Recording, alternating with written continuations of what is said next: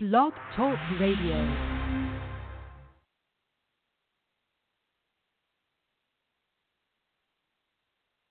You're listening to the Dynamic Dojo Show with Restita and Robert, your source for martial arts talk radio. 3, 2, 1, we're live.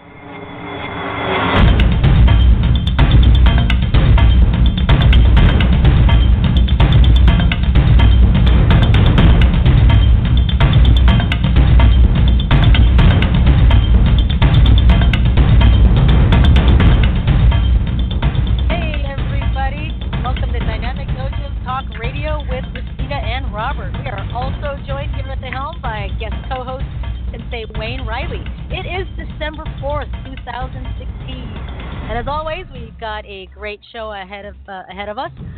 Stay tuned because after our first segment, we're going to be joined by Jeet Kune Do practitioner Steve Lilegdon. We'll be talking to him at around 6:30 or so, give or take 10 minutes or something. Anyway, how are you guys, Bob and Wayne? How you doing? Hey, how's it going? Really good, really good. How's it going over there in sunny Burbank, Bob? It's going really well. I've had one hell of a week, and this is where we start. I look back at my week and go, wow, this has been really screwed. So, Wednesday. Why? Okay, Wednesday. I was expecting a big shakeup. So I was let go from my job on Wednesday, but they came in, they fired the office manager, they let me go, they wrote a bunch of people up, a huge shakeup, and I looked at my HR person at that time, and I said, you know what? The only thing I said, I went out with dignity. The only thing I said is, you know, it's pretty crappy to let somebody go just before Christmas. I said, that is really horrible stuff. Yeah, that's fucked up. Oops. Yeah. There she goes speaking French again. There I go speaking French again. Whoops. That's, yeah, I know, right? I already said it. That's fucked up. Yeah, and it's funny. Why is it? I've always wondered this because this happened a couple times this week. Why is it that some people think that other people are just dumb as dirt? Meaning, they bring up two HR people to give a 10-minute presentation on some new software going in, and I said, something else is going on here. You don't need two HR people to give a 10-minute demonstration on something. Right. I went to my manager and said, I'm being let go today, huh? Because my numbers weren't up, and that's all they care about. Right. Numbers. And he looked at me and says, I don't know. And I'm like, dude, you're full of crap. I'm going, yeah, that's pretty crappy. You lie to me, man. That's one thing I can't stand. People that lie to me, they think you're stupid. So, and to your face. I'm thinking, exactly, right to my face. Right. And he was the one who drove me home because I was driving a company vehicle, right? So, Wednesday or Thursday, I drive to this hotel. I'm driving Lyft and Uber full time between jobs right now. So I drive to this hotel, and I'm in the front door to pick this girl up, and so I get a call, and they said, well, I'm standing in front of the hotel, but I don't see you. It shows you're somewhere else. I said, I'm right in front of the front door. Well, I have a blue suitcase. So, and I'm on the phone with this woman, and this person comes up with this blue suitcase. Now, this person is not on the phone with me. They're coming up with this blue suitcase. So already this chick's lying to me. She's acting like I'm picking her up. So I didn't think anything of it. A girl leaving a hotel with a suitcase is very common. Now she's going to the Marriott in Burbank from another hotel. And I'm thinking, okay, that's still not out there. It's a little stranger than normal. I said, so what do you do for a living? She's like, why? I said, well, that's just small talk I make with my passengers. And I said, I could guess what you do for a living. And I said, you're not going to like it. And she said, what do you think I do? I'm an entrepreneur. I said, well, either you're a stripper or you're a call girl. And she goes, oh, my God, really? I said, yeah. And she says, okay, you got me. I'm a call girl. Entrepreneur. That's what gives it away. Entrepreneur. Entrepreneur. Yeah. I mean, Yeah. that And I sounds said, better. what- That sounds better than self-employed. You know, right? Self-employed, I would have bought. But she said entrepreneur, and I said, really? How do you do that? She said, what? I said, what do you want entrepreneur? She said, myself. And I went, oh, my God, I know what it is Yeah, now. marketing. I said, how do you do that? Marketing. She said, advertising. I'm like, dude, why don't you just tell me that you have sex for money and let's call it a day? I know, right? It's like, and you need a ride from here to there. I'm okay with that. I'm okay with that. That's right. So my wife has some drama at her work. She's interviewing people. One guy walked out today, and it always happens on her days off. So she's interviewing somebody this week, and this woman is building herself up. I can appreciate that. Until my wife had her, until she said, don't let this opportunity pass you by. Meaning, you better hire me or you're screwed. And my wife just, that was it for her. No. Wow. Yeah, Wow. it was fine to build you up, but you've been out of the workforce for a long time. You've got empty nest syndrome, and then you're going to tell me I better hire you because you're the best thing since sliced bread? Yeah. And I was like, oh, God. And you're like, never mind. Yeah. Yeah, never mind. We'll move on now. Yeah. So Yeah. that was my week in a nutshell. Wow. And, of course, we got you coming down at the end of the month.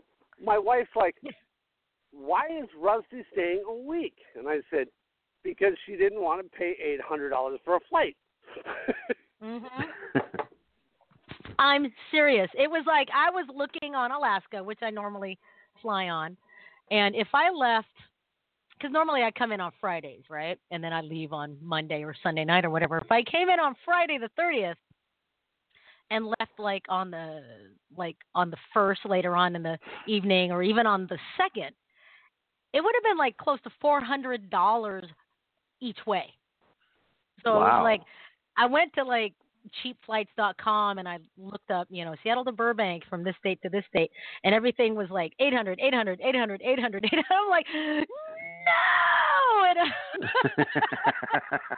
so, in order to bypass that, I went through Southwest and got a one stop. I think on the way there, I stopped in Sacramento. It's going to be a 5-hour trip, 5 hours, and I have to be at the airport for a 5:20 a.m. flight. So that means I got to get there by 4 in the morning, right? Right. And I'm like, really? But I get there at 11, so it gives us the whole day, assuming I'm not sleeping in the car, right? But the only way to bypass anything going beyond $100 was to stay almost a week. So, yeah, $97 each way plus taxes. 97. Really? If I came in on Thursday the 29th and left on Wednesday the whatever it was. I think that's the 3rd or something like that, or 4, I forget. Uh-huh. But so yeah, almost a week. Almost. So I hope Jenny doesn't mind that I'm on her couch for almost a week. Yeah, I said, well, she's done it before, and she says, no, she hasn't. I said, yes, she did. She did it in 2012. Yeah. You came straight down from Palma, and you stayed a week. You came in on Monday or Tuesday, I forget which day, and you stayed until Sunday because we had the Masters Hall of Fame that week. Yeah. So that was pretty well. But yeah, that was the only way I could get past that. So I'm gonna try to see if I can get some other classes other than my workshop. We'll see what happens. And that's the main problem, Rusty, with traveling at the holiday time. Yeah, $800. So yeah. Wow. Anyhow. Do you guys have All Allegiant Airlines there? Allegiant? No. Allegiant. I don't. We have it, and they have some really, really good deals on flights. Really good deals. Let me look this up. Allegiant Air. Wow. Yeah, the How long best have they been ones around? we have are Frontier and I don't think Spirit. they've been around that long. Oh, okay. My wife it says used to work for Spirit. It's an American low-cost airline owned by Allegiant Travel that operates scheduled and charter flights. Interesting. But let's see, a carry-on is $50. Yep. I'm like, okay. Anyhow, let's get moving on. So for our listeners out there, our phone number here is 347-677-0699. We're going to open the phone lines at around 6:30 when we talk to our guest, Steve Lilegdon. So, all right, let's get moving on with birthdays. So, Sifu Bob, who do you have for birthdays? Well, if my mother had lived through it, my mother's been gone for 13 years now, but tomorrow she would have been 90 years old. Wow. We've got some of my favorite people in the world having birthdays this week. Grandmaster Douglas Wong, his birthday, not a a day that'll live in infamy. His birthday is on December 7th. One of my dear friends, and it's funny, this girl, Kelly Harris, I've known her for 20-plus years, and she saw us, Rusty. This was a trip. This is where my phone, remember the second Dragon Fest where we did some stuff live on camera for Channel 5 News? Right. Well, she happened to be watching Channel 5, and my phone is all the way back on our table, right? Uh-huh. And she sees this Dragon Fest, this martial arts thing, and she's talking to her husband and says, wow, I bet Bob's there, just as they pan the camera over to me. That's when my phone started ringing, and I started to freak out because my phone's ringing, and she's calling me, telling me I see you on Channel 5 News.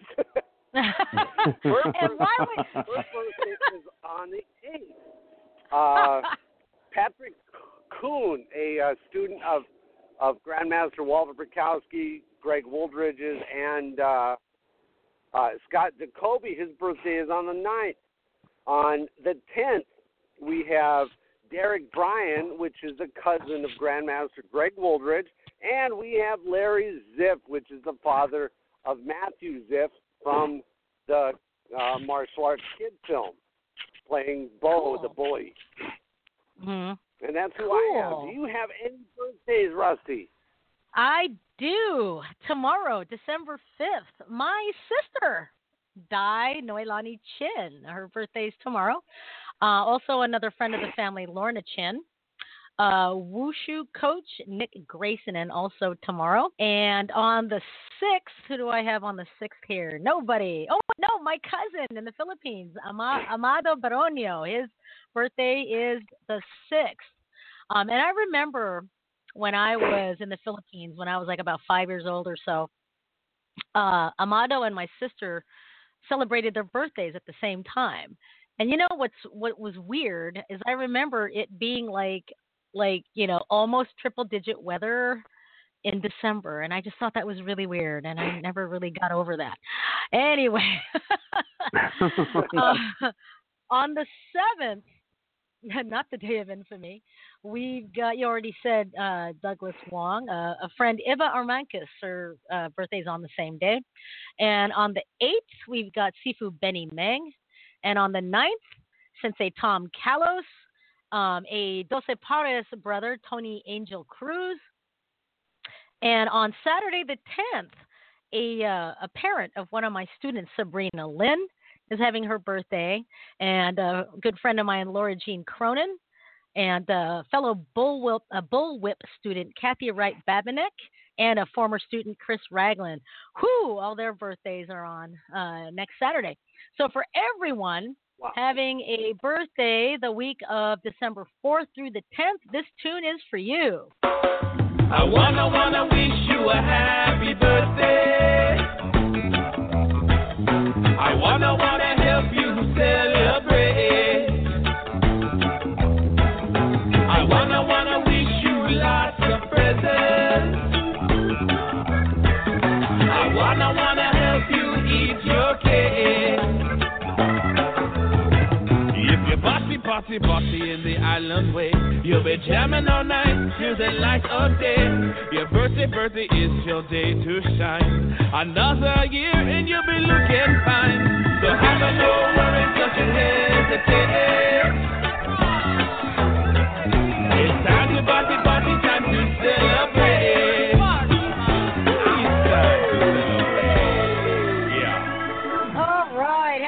birthday, everyone.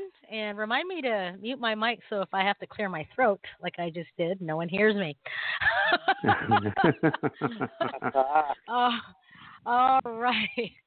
So let's go to announcements. What kind of announcements do you have on your end there, Sifu Bob?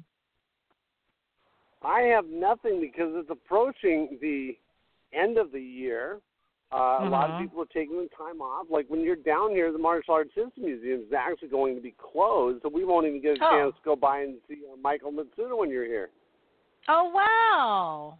Wild. Oh, that's too bad. Well, I have a few. I'll just go ahead and plug my workshop on New Year's Eve. So I'll be doing a Chen Tai Chi Fundamentals workshop on the 31st, Saturday the 31st, and it's going to be at Balboa Park again this year or this time, and it's going to be hosted by Reed's Martial Arts.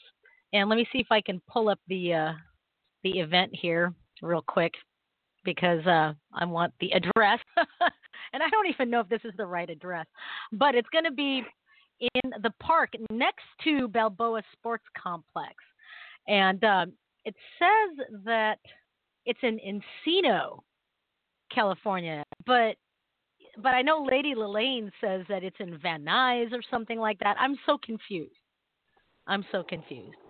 But it's really on the border. It's right on the border between Van Nuys and Encino, and it could be a part of Van Nuys. It doesn't want to be called Van Nuys, so it's called Encino because that is the upper crust. The Jacksons live in Encino, that kind of thing. Oh, okay, got it. Okay. Well, I've got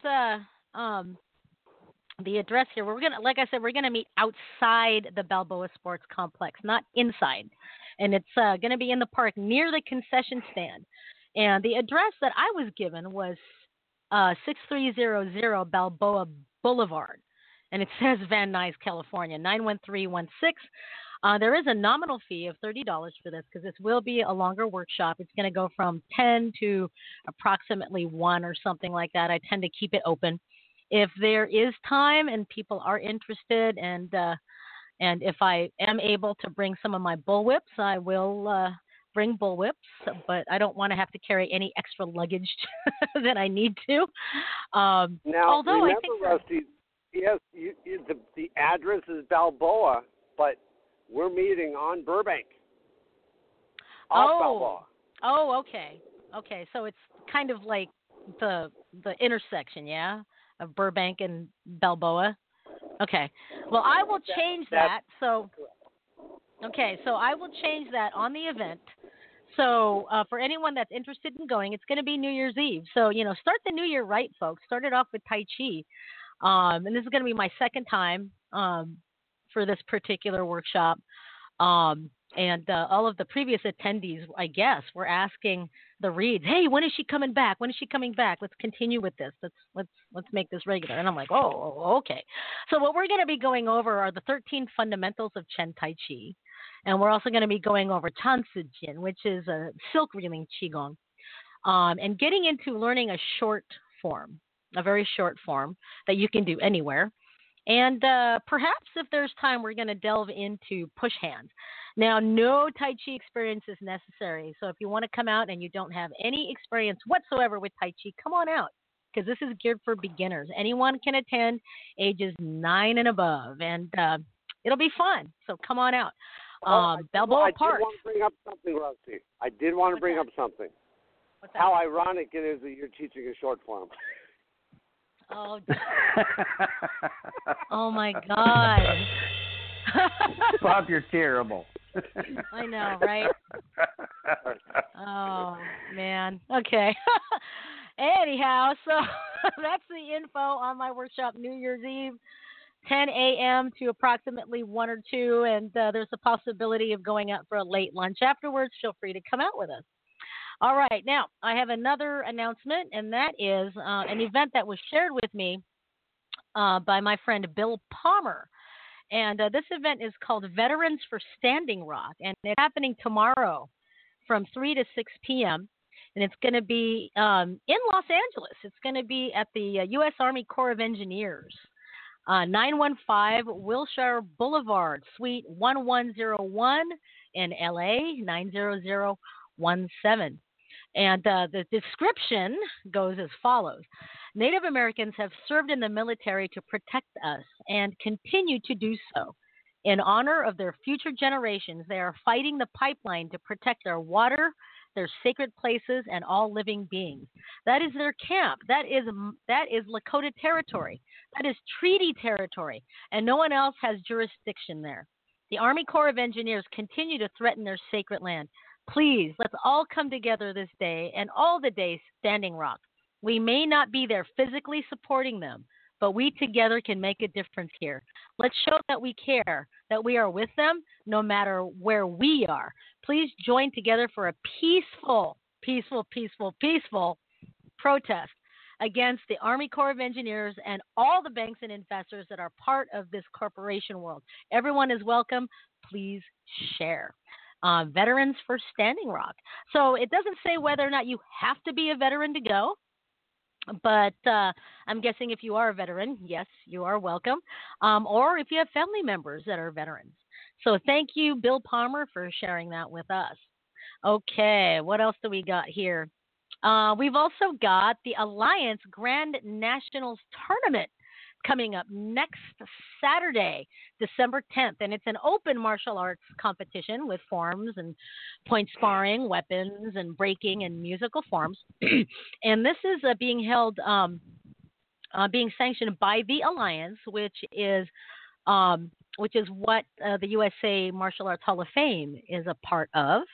And it's going to be held at Belen Eagle Park Recreation Center, located at 305 Eagle Lane in Belen, New Mexico, 87002. They've also got team forms, no-gi grappling, and continuous contact. And the guest judges, you get a free gift bag, folks, and a free dinner. Awesome. Go check that. I know. Go check that out. Sensei's going all out on this one. He is, and they had invited me to come out and be a judge, and unfortunately, I can't afford it. I couldn't even afford a plane ticket. But you know what? It's gonna be cool, and stay tuned also, folks, for more information about local tournaments here in Washington State. I'm going to be working with the regional director of the USA Martial Arts Hall of Fame, CJ Mayo, and we're going to be working to set up quarterly tournaments here in the Puget Sound area. Now, Sensei Jim used to have a bunch of tournaments out here every quarter. He called them the seasons, the Four Seasons tournaments. And he had them out here back in the 90s. I forget when. I knew about them. I just never went. So hopefully me and CJ will bring that back. So we'll see how that works. All right. So that's it for announcements, I think. Let me double check here. Yep, that's it. So I guess with that said, I think it's time for health news. Let's get the health news sticker up here.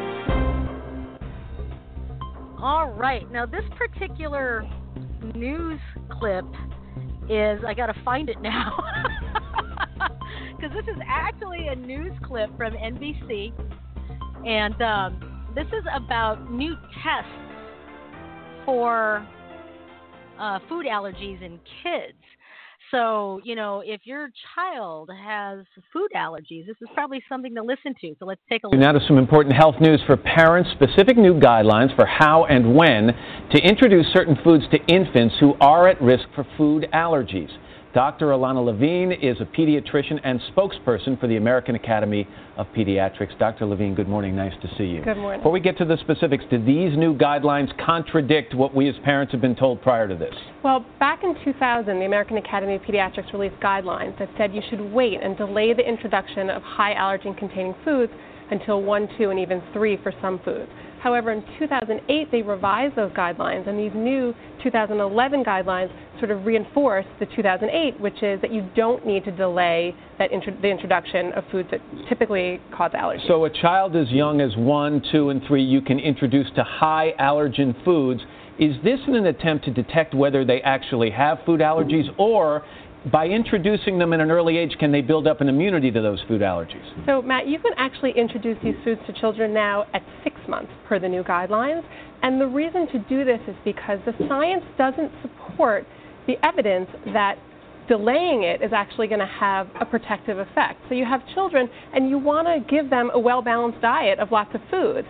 And there's no reason to withhold those foods if it's not going to cause a problem. Let's take a look at some of the suggestions here. Right? These are important for parents. Start with easy foods, cereal, yellow-orange vegetables, fruit, green veggies. Introduce potential allergens like peanuts, dairy at home, and increase if no reaction, which raises the question, what would a typical reaction look and feel like? Right. So reactions can really be varied, and generally the first reaction tends to be milder. You can see a rash, like hives that are splotchy, they cause itching. A more severe reaction would be difficulty breathing or wheezing, that feeling of throat swelling, and can progress to even a life-threatening anaphylaxis. Some of the other suggestions: introduce one new food every 3 to 5 days. If there is a reaction, consult a doctor. We've got a lot of email questions already about this, Doctor. Okay. Let me give you one of those from Elena Johnston Barbary.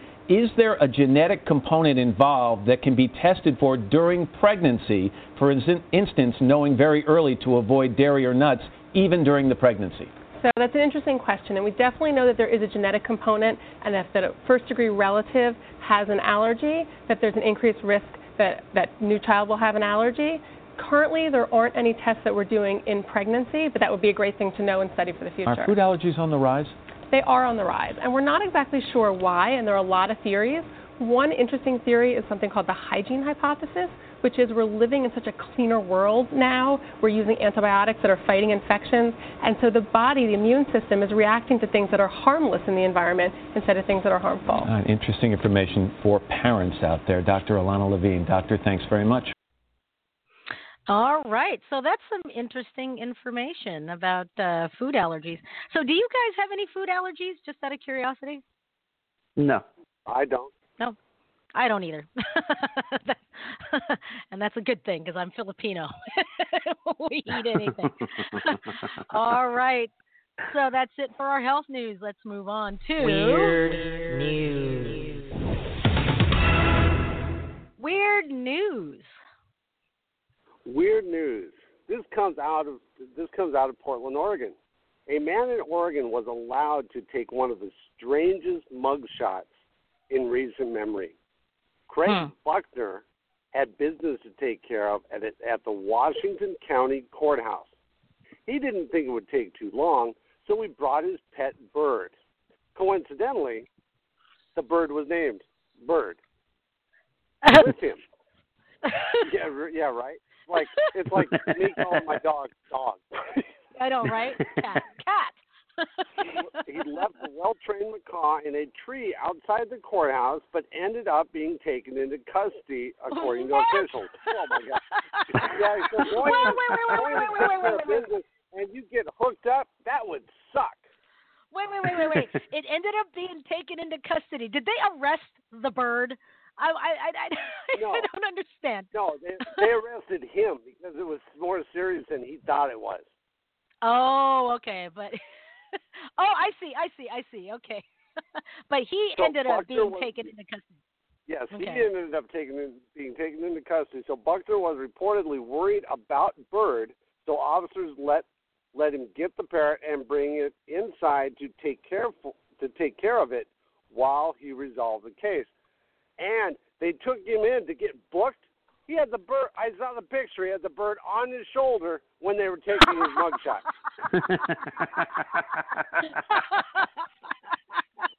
Are there, matey? Yeah, all he needed was a patch. Yeah, all he needs is a patch. Oh, that is weird. All right. And let's get Bob going on the entertainment news. Woo! Okay, I have mentioned this before. Justin Bieber was supposed to go to my son's high school about 5 years ago. Oh my God, we're talking about him again. Okay. Again. And all usually it's Marshall related, MARTI. Right. like the LA County Marshals, or the U.S. Marshals. So it's Marshall related. Now, he wanted to go to John Burroughs, where my son was going, when he was still normal, when he was still a normal kid. He ended up going to private school, of course. Thank God. My son said, "Oh my God, the paparazzi would drive us absolutely insane," and he's right. Now, about a week or so ago, concert in Spain. Now, he had a fan approach him in his car just to touch him. Meant no harm, but Justin hit him. He hit him with a left jab. I'm going, who does that? This kid's an absolute moron. Now, I remember he had a bodyguard about 3 or 4 years ago at LAX that literally on film beat the crap out of somebody, out of a photographer. Just beat him down.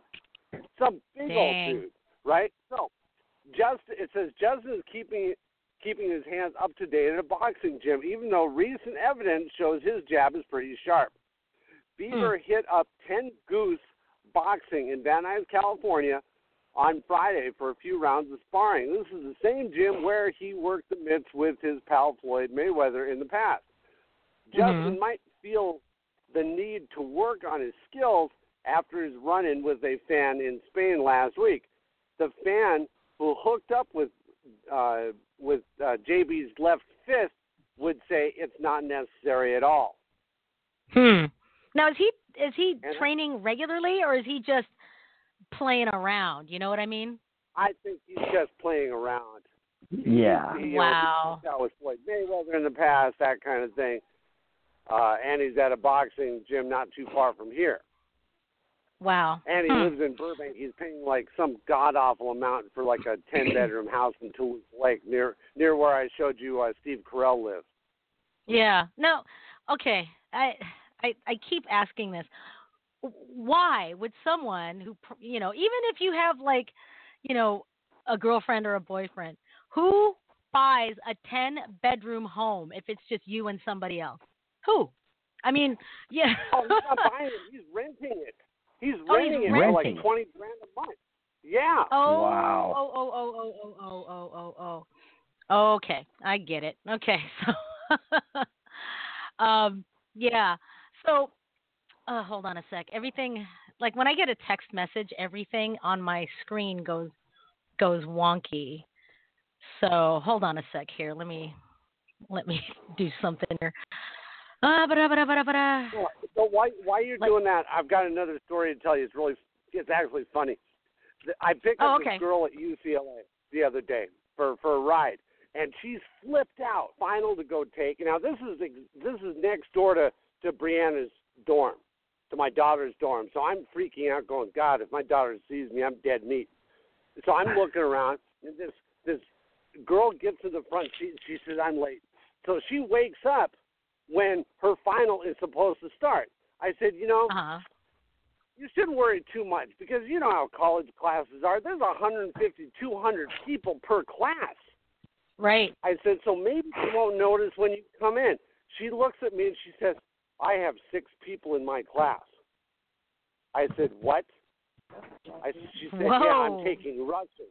And I'm like, okay, no wonder you don't have the 150, 200 people. I said, so there's only 6 people in your class. Guess what? When you come in and you're late, they're going to notice. Yeah. Yeah.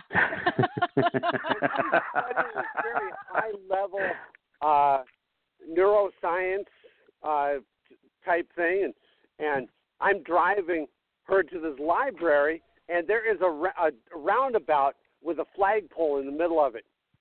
And it's funny, she's so nervous. She says, you can drop me off in that roundy thingy over there. That roundy thingy? Oh, my God. Roundy thingy. And I start laughing.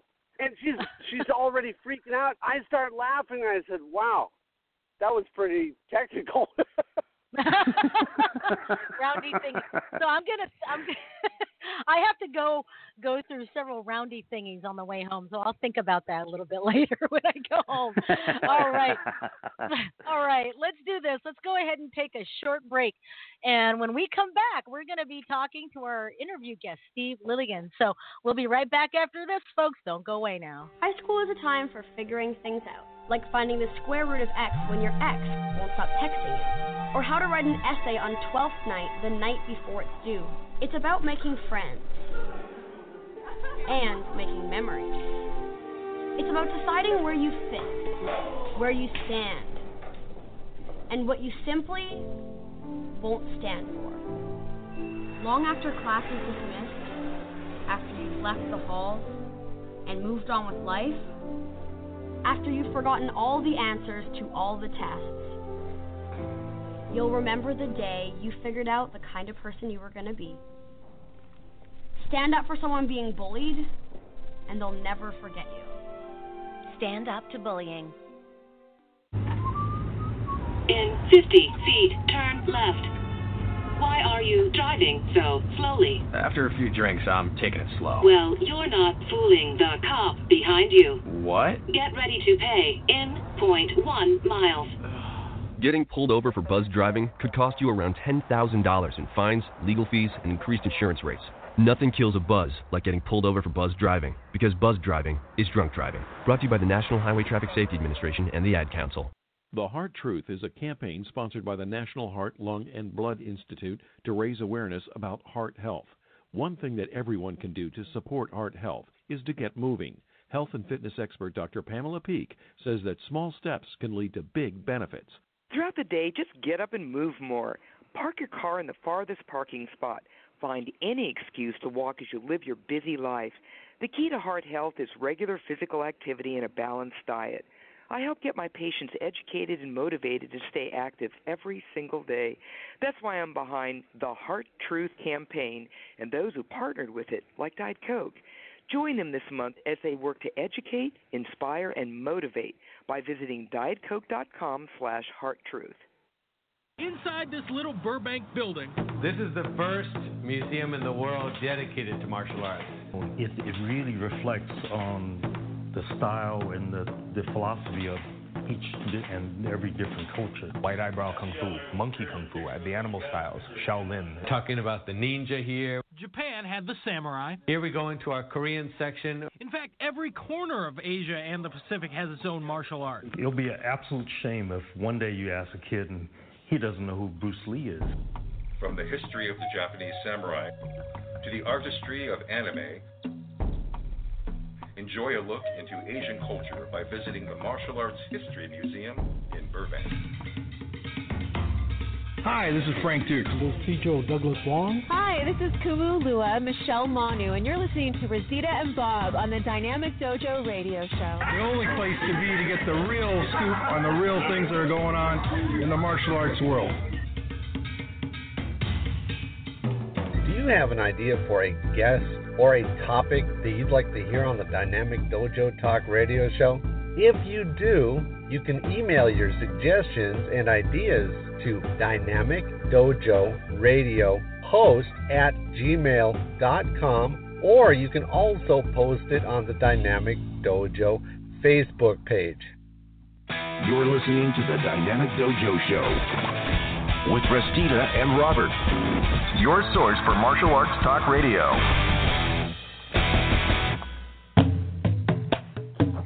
All right, and we are back. If you're just now tuning in, this is Dynamic Dojo Talk Radio with Restita, Robert, and Wayne.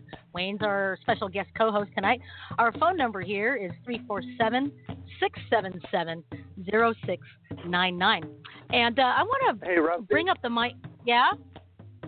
What? I do want to bring this up. I know we'd like to confirm it, but I know Billy Burke, and he's very close to the family. So I would say that's enough confirmation for me about what just transpired. Yeah. Over Facebook. Yeah. That Grandmaster Bill Ryazaki has passed away. And that's very saddening news. Oh, he was yeah. a great guy. Yeah, I just happened to check on my Facebook and I saw Billy's post. And Billy says, Grandmaster Bill Ryusaki, thank you for being a part of our family. Rest in peace, Master. Heartbroken tonight. We pray for you and your family. You know, I don't know what to say. I mean, just a wonderful man. And I'll maybe after the show I'll send a virtual hug over to Billy and stuff like that. Oh, did you anyhow. ever have a chance to meet Grandmaster Bill? Yeah, he did an interview with us on like the first or second, I forget. That's right. For the first, yeah. Fest, yes. Yeah. So I met him then, and wonderful man, and you know, and just a legend in the martial arts. And you know, when I saw this post, I texted Bob immediately, and I said, Bob, I just heard from Billy, and blah blah blah blah blah blah blah blah blah, and I said, confirm with somebody, anybody. Make sure that this isn't like anything like just heard through the grapevine or anything. But if Billy, you know, if Billy's family is very close to his family, then we mourn the passing of another great master. So, wow, that's heartbreaking. Anyhow, all right, so let's move on. So I want to bring up a friend of mine, and rather than me reading off his bio, I want to hear it from him.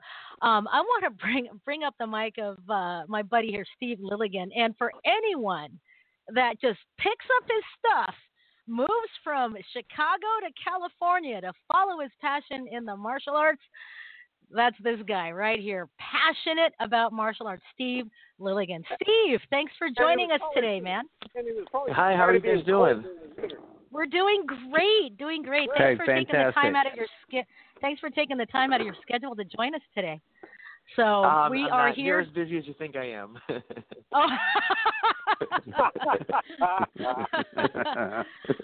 Oh, all right. So, you know, let's hear a little bit about your background. Now, how old were you when you first started, and what art did you start with in the martial arts? There was a Park District Judo that I started in, and after seeing Bruce Lee on the screen, wow, I had to learn how to do that. And back, when I was that young, because I'm 47 now, there weren't any legitimate Jeet Kune Do instructors in the Chicagoland area. And people would, there were occasions where the charlatans, but they weren't even in my neighborhood. You had different choices of karate, taekwondo, maybe various styles of kung fu, but no Jeet Kune Do. And the closest school to my house that I kind of liked was a Goju Shorei Karate style. And I was there for about 4 years, and then my instructor moved to California. And I was forced to kind of go out onto my own for the first time, which in retrospect was painful and good at the same time, because it forced me to open my eyes and start looking beyond what I was doing. And I found what I consider to be a watered-down style of Kempo, now that I have actually seen some good Kempo. And truth be told, there are many different levels of everything in life. That not every math teacher is the same. Not every martial arts instructor is the same. And right around when I was 20 years old, I finally found, about an hour away from my house, just looking through the yellow pages, just showing you how old I am, because there are some kids out there that go, yellow pages? What yellow pages? And they advertised a Jeet Kune Do school and Thai boxing, and I was like, you got to be kidding me. This is everything I ever wanted. I remember as a youth, I didn't have the most supportive parents in the world. Everything I did was out of my own passion and desire. I remember my dad basically one time lecturing me saying, well, who do you want to train with? And I showed him a magazine. It was Inside Kung Fu at the time, and there was a little advertisement for a seminar that had Dan Inosanto and Larry Hartsell, and I didn't know who Chai Sirasu was or the other instructor who, Chai would eventually be my Thai boxing instructor. And I didn't know who they were, but I said, I want to train with those guys right there. And he was like, where are they at? I'm like, they're in California. He's like, how are you going to train with those guys? And I remember thinking to myself, well, not with your support. And it's just, what could I say? It was the truth, though. Right, my dad was all about team sports and baseball, basketball, football. This is what the sports you should do. And I'm like, basketball? How tall are you, Dad? So what is the matter with you? I'm not made for the NBA. Right. And football, I'm not the heaviest guy in the world. I'm heavier than I've ever been at 185 right now. So, that wasn't going to be my sport. And I didn't like baseball. Really boring. Played Little League when I was younger for a while, but I just didn't. I mean, wow. If the pitcher has the best game of his life, that means he shuts everybody out. That means you're playing first base, second base, left field, and bored to tears. Right. Because nobody gets any shot off on the pitcher. And if the pitcher has a terrible day, that means you get to play a lot, but you got killed and you lost. So it was a double-edged sword, it's just, to me, it's boring. It's one level above bowling and golf for me. It is what it is. It's the truth.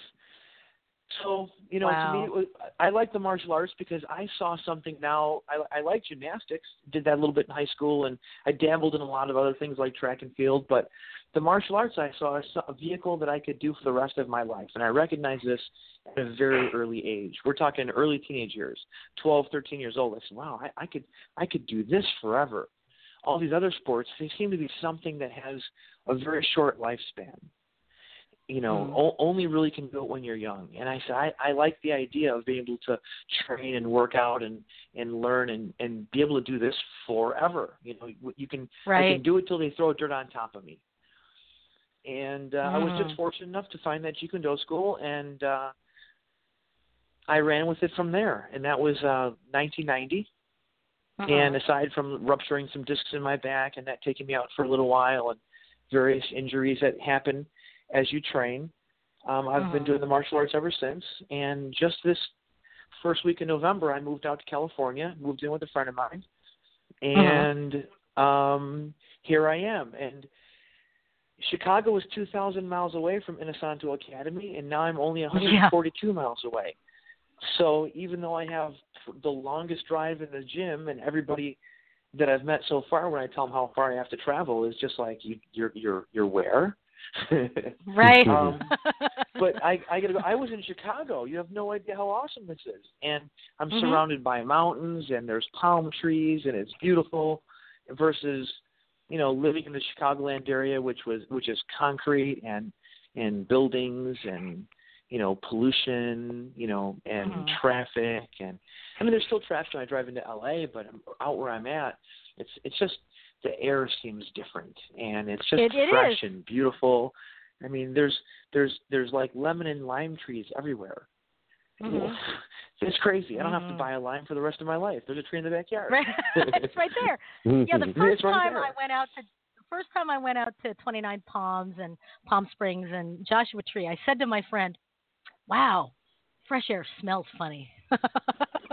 Yeah, living in Chicago and being out here, it's something else. Yeah. Now, I have been warned that I haven't been out here in the summertime, and this is the nicest time of year. But right now, I already know that friends of mine are posting on Facebook that, we got snow, and I'm looking at just how everything is buried, and I'm thinking to myself, I'll take heat over the snow any day. I've had that my whole life, so it'll be a pleasant change. I'll bet. Right on. That reminds me, we technically have snow in the forecast for tomorrow, but we'll see how that works for Seattle. Anyhow, but that's you though. yeah, it's not Chicago. I've got some friends that live out in Chicago, and they're like, right, whenever it snows, and they give me a hard time when Seattle closes when it snows, because we don't know how to drive in it, and we're surrounded by hills. So right. In order to get anywhere, you have to go on hills, and it's crazy. It's just crazy. Now, in your biography, you said you did Goju Shorei. Now, is that different than, like, let's say the regular Goju-Ryu or anything like that? Well, supposedly, but the way I like to put it is, you could have two boxers training at the exact same gym, and whether it's their psychological makeup or their physicality, maybe one is tall and thin, the other one is short and stocky, they're going to have radically different fighting styles. Right. So ultimately, all the different styles was really just the original style of the founder. And then whatever was passed down and whatever people pick up, I could say those are my roots. Technically I have a Polish, mostly Polish ancestry. But if I went to Poland, they'd call me an American. I can't speak Polish. So how Polish am I, really? I mean, maybe those are my ancestral roots, but I'm an American. And my ancestral roots might have been Goju Shorei Karate, but I guess I was a karate fighter of my own style that came out of that gym, is the way I like to put it. Okay. That makes sense. That makes sense. Because like the style that I started with Tokukan Karate, a lot of people go, well, what's it like? And I'm like, well, it has its roots in Shito-ryu, but it's not Shito-ryu. The katas are the same, but not. Does that make sense to everyone? And people go, what are you talking about? So I hear you on that, buddy. And there'll always be even a little bit of an influence of the instructor themselves. What do they emphasize and how they train, and things aren't exactly the same from one guy to the next guy to the next guy. Even if it was the guy's student and that so-and-so's black belt, there's always going to be those little individual differences, and somebody puts their own little fingerprint on the way things are taught at that gym. So, so got it. And in terms of styles, karate means empty hand.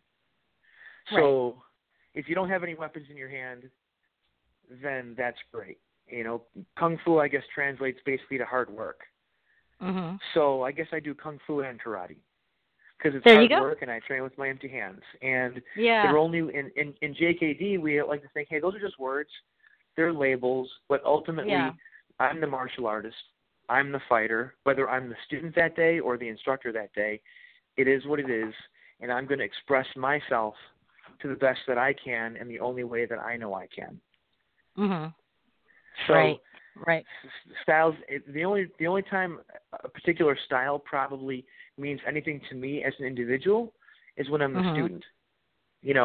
When you come out to this area and I'm taking your Tai Chi workshop, well, I understand exactly what I'm doing that day.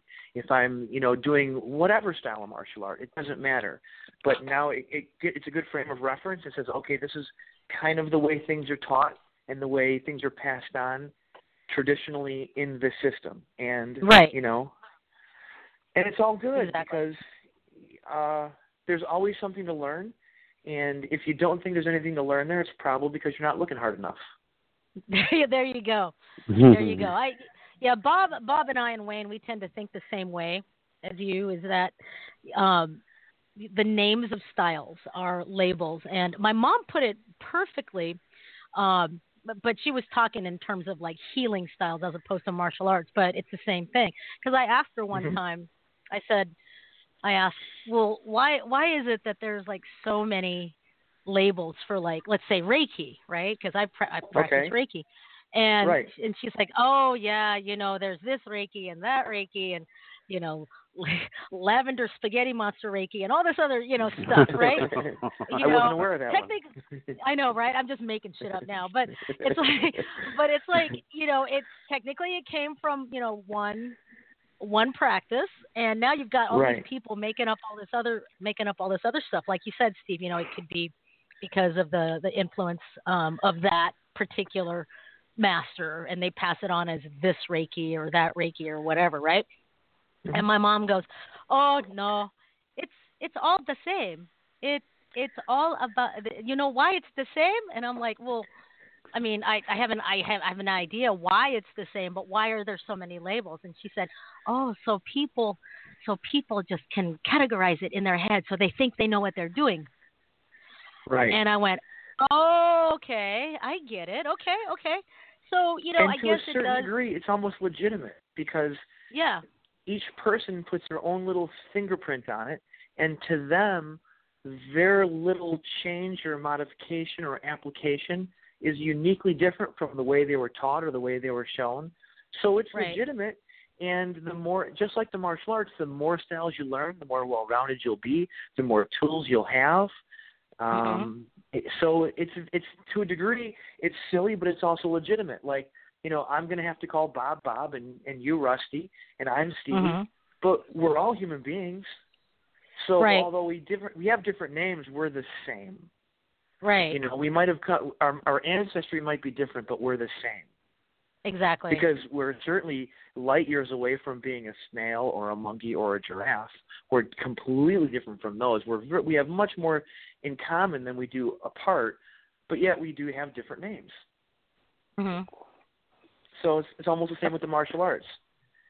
Like with the Reiki, they all have something very much more in common than they do apart, but yet they are uniquely a little bit different, because certainly, Rusty, you're different than me, and certainly, Bob, you're different than me, but ultimately we're human beings. Right. That's right. Yeah. Very cool. Cool.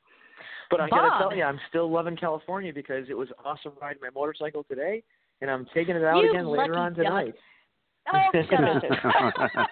You lucky duck. It's too cold over here for that. Yeah, and that's a sweet ride, by the way. Yeah, my heart bleeds for you. Yeah, I'll bet.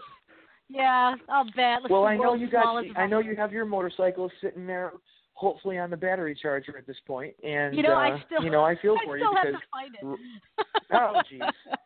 Yeah, but I'm pretty sure that one good charge will bring it back up, because I had it completely serviced a few months ago, and I did get to ride a little bit during the summer, but yeah, now that it's too cold, it's like. And I can't find my hippo hands. I had hippo hands to go over my handlebars so that way it'd keep my hands warm, and I can't find them since I've moved, right? I've got so many boxes still sitting in the garage, and I can't find my hippo hands. I can't find my other helmet. I can't find two of my other jackets. I can't find a lot of stuff. It's kind of like, wow. Okay. Yeah, I know. When you can't find a helmet, you are unpacked. You're still unpacking. Yeah. But, I mean, I have one helmet. It's just that I have another one that I prefer to use. But, whatever. All right, let's go to Bob, because Bob's like, I have a question. Sure. I have a bunch. I mean, this is go for it. It's yours. Can go south really quick, because, Steve's mentioning how he never has to buy another lime a day in his life. I just want to know how he's fixed for tequila. Oh, if you have to say that, I'll tell you that I was very foolish in my youth, and I can't drink that stuff anymore. I can't do tequila either. I can't drink it anymore. No, me either. You can't do it what, Bob? Can't do it any less either, huh? I can't drink it anymore either, but I can't drink it any less. Oh, nice. Oh, I should be more specific. I can't drink it at all. Yeah, I'm pretty sadistic in my old age. During the winter time, I'll take a picture of my thermometer on the inside of my car and send it to Rusty when it's in the 60s and 70s here in the middle of December, and she turns around and sends me a picture of her middle finger. Does that mean 1 degree? Yeah, that's right. I'm sitting there in my winter coat and my scarf and my hat covering my ears, and I send a picture of me going, you're number one. Nice. No, but Steve, it's a very serious question. You brought up about people being different. Same style, tall, short, thin, heavy, whatever, and being different. Now, see, I'm old school a little bit. I studied Jeet Kune Do with Mark Stewart, and I studied under Ted Lukai until he passed away. Oh, I had met Master Lukai, and Guru Ted was incredible. He was a great coach. He was amazing. I met his father, Lucky, once. Oh, nice. I never did. Now, being that everybody's different, what I find very interesting in the Jeet Kune Do family is that all of the practitioners will take different aspects and run with it. Like Teddy was into the boxing end, the Pon and Tukan. Right. The Kali aspect that Dan had added, because he was Dan's student as Jeet Kune Do, but they were Kali brothers. They studied side by side together. Now, with that said, Sifu Larry took the grappling side because he was a stocky guy. The guy was built like a fire plug. Actually, do you know why that is? Actually, Sifu Larry took the grappling side of things because he was actually a phenomenal kicker, and he got into a horrible car accident, had several screws in his hips, could no longer really efficiently kick above his waist, and went to grappling. Exactly. Now, with that said, what is it that you took and claimed it as your own within the Jeet Kune Do realm? Okay, that's a huge question. Number one, I love all things that are fighting.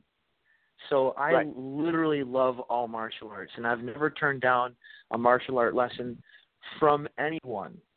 And sometimes they can teach me something, sometimes they can't teach me anything.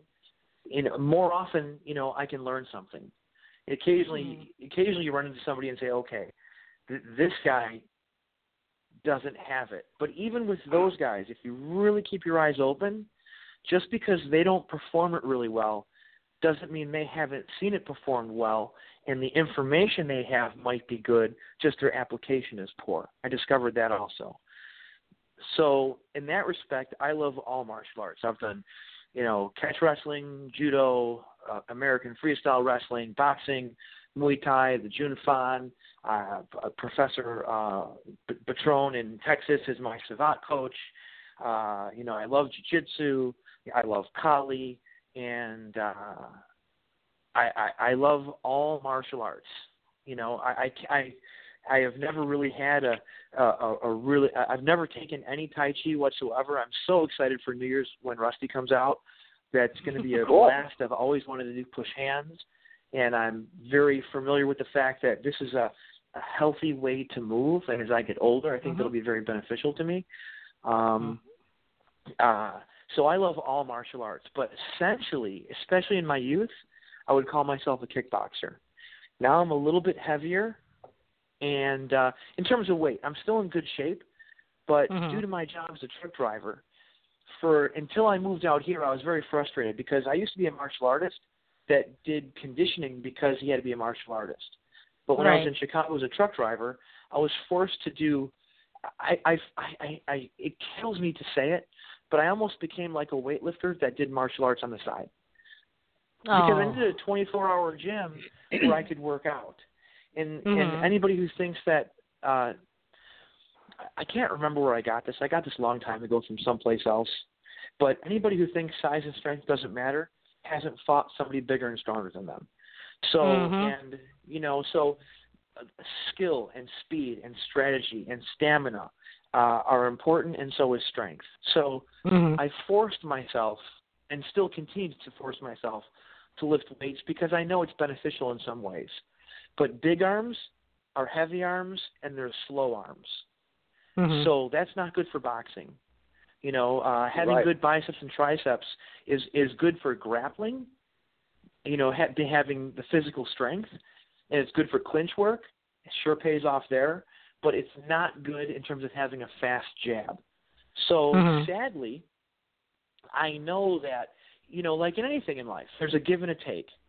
And for what I gained maybe in strength, I have lost a little bit in speed because, let's face it, who's faster, a 145-pound fighter or a 185-pound fighter? Well, the 145-pounder as a general concept will always be faster. And I'm heavier than I've ever been in terms of weight. So, but if you ask me what my love is, I love kickboxing. That was probably my strength in my youth. I competed a little bit in pancration and stuff, and it was kind of a funny story. I remember, I did it kind of just because the coach in Chicago said, I really need somebody in your weight class to compete, represent the school in Chicago. It's the international competition, blah, blah, blah, whatever. It was like this quote-unquote world championships, and I had to win one fight to qualify for it, which was a breeze. And then, I got to compete in the world championships. It was a little tournament, and, I had to fight, 3 times that day. But I remember when the referee was basically saying, this is basically a grappling event, and it's never really won by striking. And I'm going to have to censor myself, but my first thought was when he said that is, MFer, you never saw me fight. and I finished my first two opponents very quickly with striking because they weren't prepared for the knees of Thai boxing. And my takedown was watching them crumble from knees. And, it was a good time, but essentially it was my Thai boxing and my American. For that fight, there were no punches to the head, and it was bare knuckle. So we weren't allowed to punch to the head, so my American boxing wasn't really useful. But the leg kicks and the clinch work and the knees, that served me greatly. So that was very much of a Thai boxing day for me. Oh, cool. So, very cool. But I really consider myself a Junfan kickboxer at this point in my life. Got it. Oh, very cool. And you studied Thai boxing with the father of Thai boxing that brought it to this country, Chai Sarasut. And, back in the early days, this is what was really funny. I was talking to Benny the Jet one day, and in his early days, he was considered a world champion. And his attitude was, how can I be a world champion? I've never fought outside the country. So I've heard him say that. Yeah. Would you fight a Thai guy? And he said, sure. And he knew nothing about Thai boxing. He thought Thai was the guy's name. Right. That's awesome. And he was the first one to admit he got his butt kicked by a Thai boxer in his first world fight. Now, I've got a pet peeve that has always driven me absolutely insane. Because this one guy, I forget his name, corrected me out. He teaches Jeet Kune Do out of Whittier. And I said, well, he asked me, what do you do? And I said, well, I'm a Jeet Kune Do practitioner. He says, no, concepts. And I said, no, I'm Jeet Kune Do. I studied under Ted Liu Tai Lu Kai. I am Jeet Kune Do. What do you feel about the controversy between Jeet Kune Do and Jeet Kune Do concepts? Well, here, the idea is, Bruce Lee even said, my Jeet Kune Do is not your Jeet Kune Do. Okay, he recognized that Kareem Abdul-Jabbar, who was a student, was not going to fight the same as Bruce Lee. And every person is an individual. And that's why he taught all of his students differently.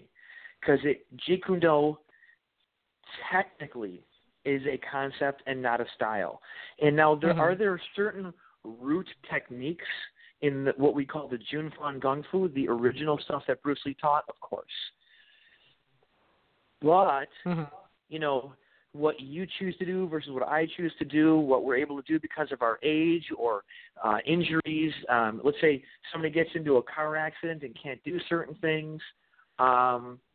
Let's say the great Jean-Jacques Machado, the jiu-jitsu master, if he trains with Dan Inosanto, I guarantee you, I wasn't there to witness it, but they've exchanged striking techniques and stuff like that.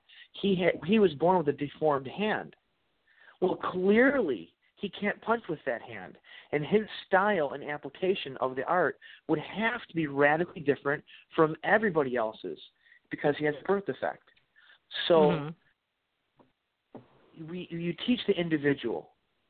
And as Guro Dan always says, I can teach it, but I can't standardize it. Right. There's nothing set in stone. The individual is more important than the style and the system. And everybody who claims, I do Junfan Kung Fu the exactly same way Bruce Lee did, well, they're saying the system is more important than the style, and that means they did not get it. They did not understand what Bruce Lee said, and they're holding on to something that doesn't exist because it's the individual and not the system. Rusty, your application of Tai Chi will be different than your instructor's. If your instructor was a 6'5", 280-pound man, his style of push hands would be radically different than yours, especially if you had to compete with each other. So it's not the technique, it's the individual. And like in all systems, there'll be levels. Some people will have more time to train because of whatever situation they are in life. Certain people will take things to a higher level because maybe they're more passionate or more dedicated or have more time for training, whatever the case may be. But, to me, JKD is a concept. It is an idea, and nothing is set in stone. And the way I like to put it is I don't do a technique because Bruce Lee did it, and I don't ignore a technique because Bruce Lee didn't do it. Because if Bruce Lee was here today and somebody showed him, I'm just going to make something up, a better way or a cool variation of a single leg or a double leg technique, Bruce Lee would say, oh, that's efficient, and I'm going to adopt that. So why wouldn't I respect the founder and do exactly as he would have done? Exactly. So I don't care if Bruce Lee didn't know it or didn't do it because he didn't have exposure for some reason. You know, cars are faster today. Racehorses go faster. You know, nobody ever thought we'd break the 5-minute mile. Then nobody ever thought we'd break the 4-minute mile in terms of running. Things have changed and improved. And if we don't keep improving, we have not done our founder his service. Right. He wouldn't want them to get exactly. better. He wouldn't want the level to stop at Bruce Lee and everybody be worse. He would want things to improve. He would want things to grow. Right. So very cool. There's my take. Now, on why it. is it? Why is it? And you know, either of you or both of you can answer. Why is it that there is, quote unquote, like Bob says, Jeet Kune Do, quote unquote, and Jeet Kune Do concepts? And why was this guy Bob just assuming that you were Jeet Kune Do concepts? What was that all about, Bob? Ego. Yeah, I call him a martial arts snob. That was all it was ego. Right. So, but why is it that there's a delineation between? Why did he make a delineation between Jeet Kune Do and quote unquote Jeet Kune Do concepts? I mean, what does that mean? You know what I mean? It's really simple.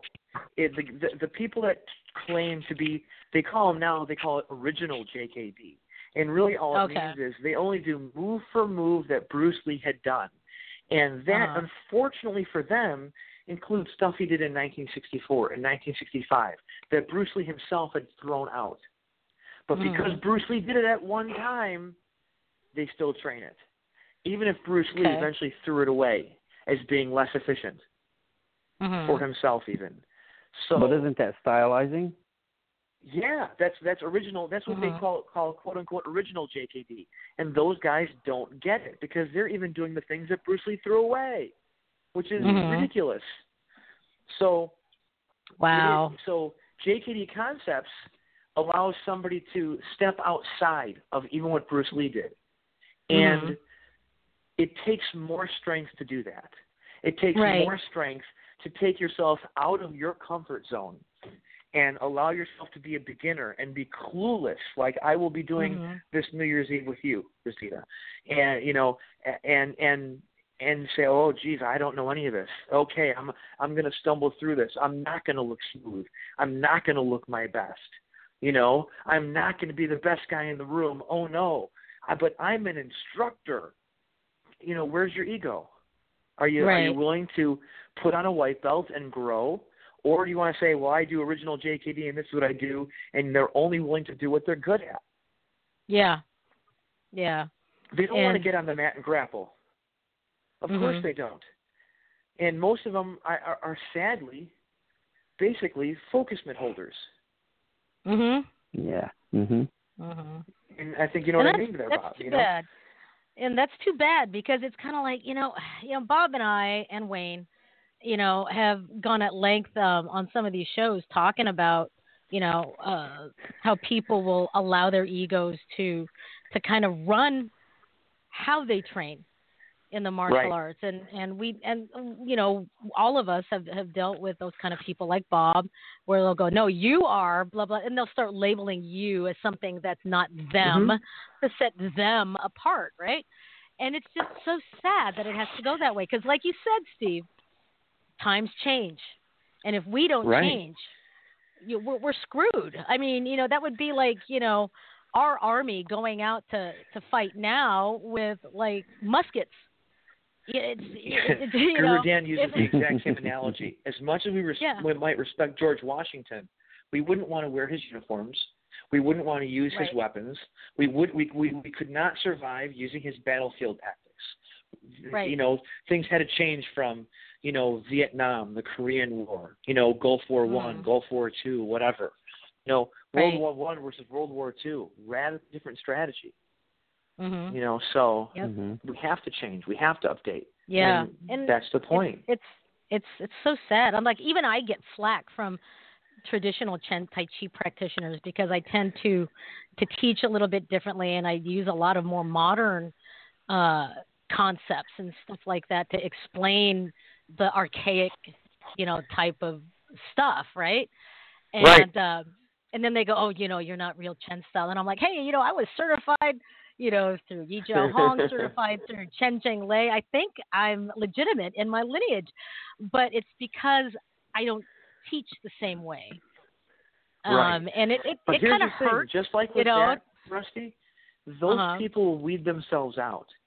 Because ultimately, when it comes to people that want to be the best they can be and find their own truth, they'll find somebody who's more innovative and on top of things like yourself, like the JKD Concepts people.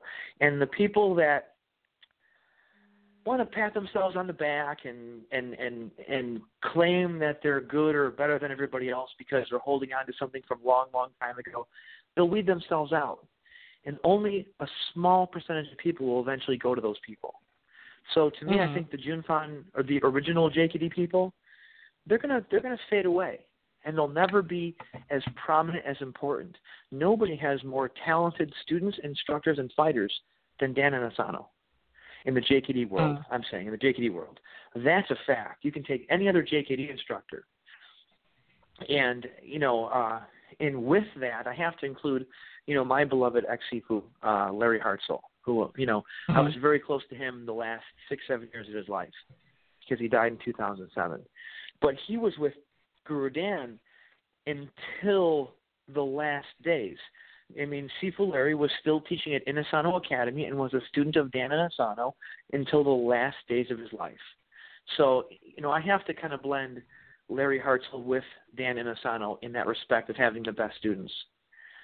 But if you look at any other JKD instructor, no disrespect to them, Guro Dan's the best.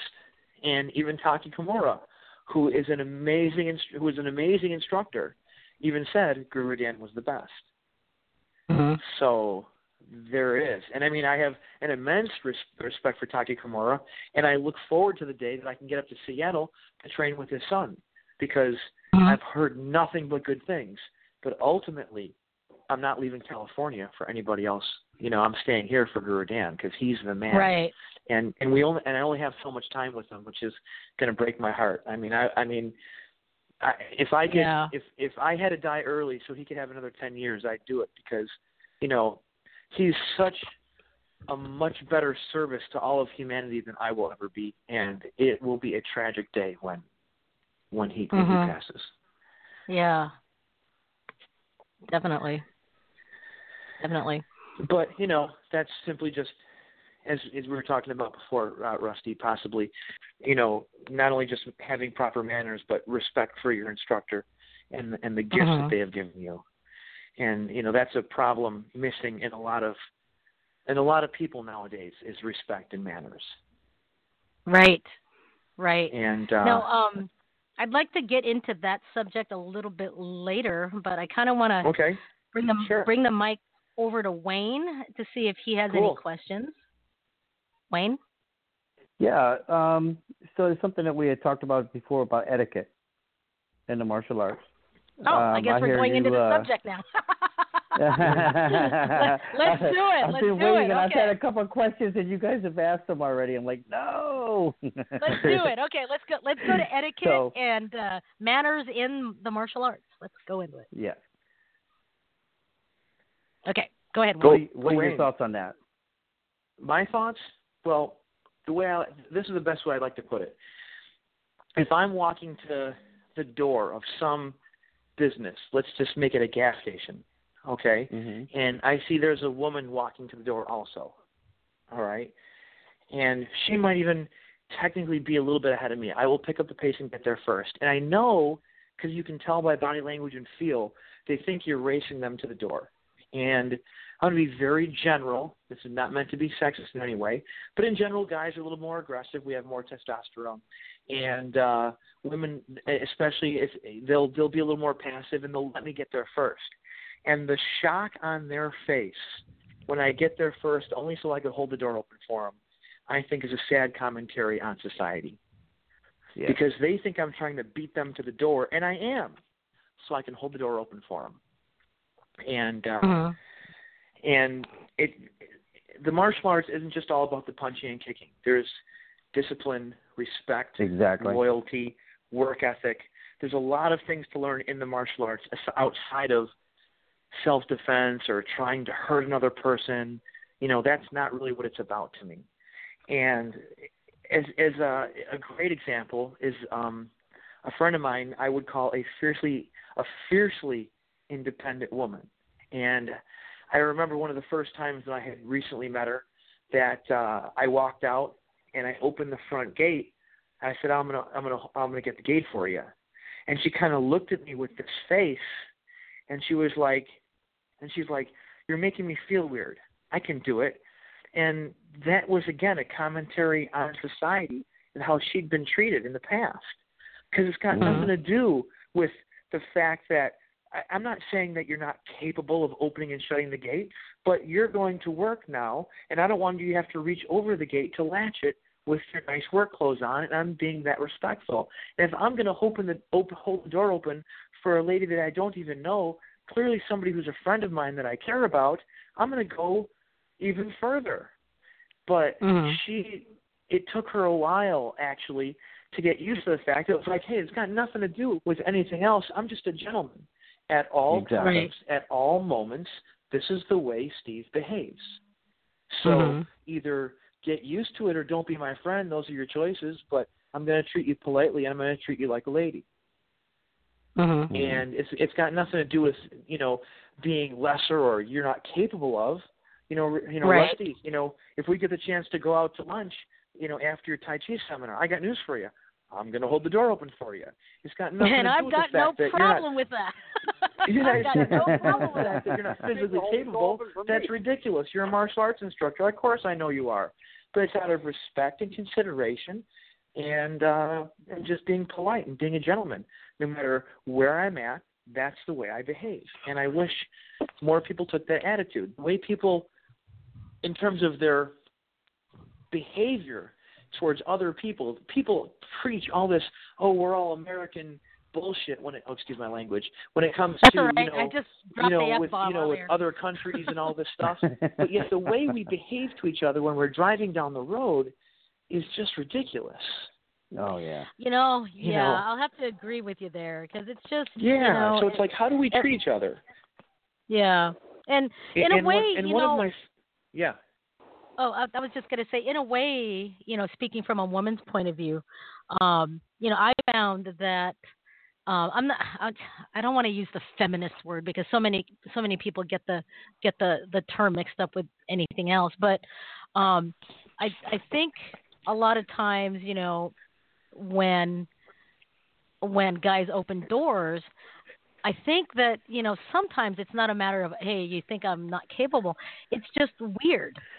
It's weird because, we're in a day and age right now where, women are, trying to, I guess, stand on an even keel as far as like work, jobs, and stuff like that. And then, and some women, not all, but some women, might think that they would be giving into a stereotypical female weakness kind of thing if they allow a man to open a door for them. I'm sorry, if I've got like a bunch of groceries and I'm heading to an elevator, I would want a guy to like press a button for me instead of me using my nose. Right. You know what I mean? And Rusty, that's exactly what I got from my friend as an example when I had to open the gate for her. I said, I'll get the gate for you. And she looked at me with that same look, like you're saying, in this day of equality and we're fighting for rights and we can do the same job as a man and all this stuff. I mean, that's where she was at mentally. And I was like, it was like one of those situations where it was a slow process of her getting used to me and the way I'm going to behave. And you have two choices: deal with me or not deal with me.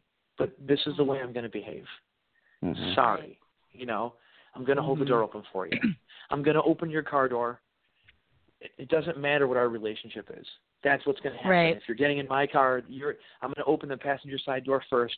I'm not going to hop in the driver's side, then reach over and unlock your door so you have to open it. I'm going to open your door first. Sorry, that's just the way I am, And if anything, considering how people behave towards each other, I would think that would be a good thing. Personally. I think so because, it's like, manners like that. I consider it to be kind of like, I'm trying to find a word, not service, but it's, it's just a gesture of here, I'm here. Not let me help you, but let me. It's old-fashioned respect. Yeah, it's respectful, and and I'm one of those people that let people in. If people are trying to merge onto the freeway, because if there's one thing I hate, folks, driving on the freeway, is people that will speed up. Oh, so they don't that drives me insane. And I have to that. add this now because I'm a truck driver, guys. All right, I drive a semi. All right, I'm a truck driver.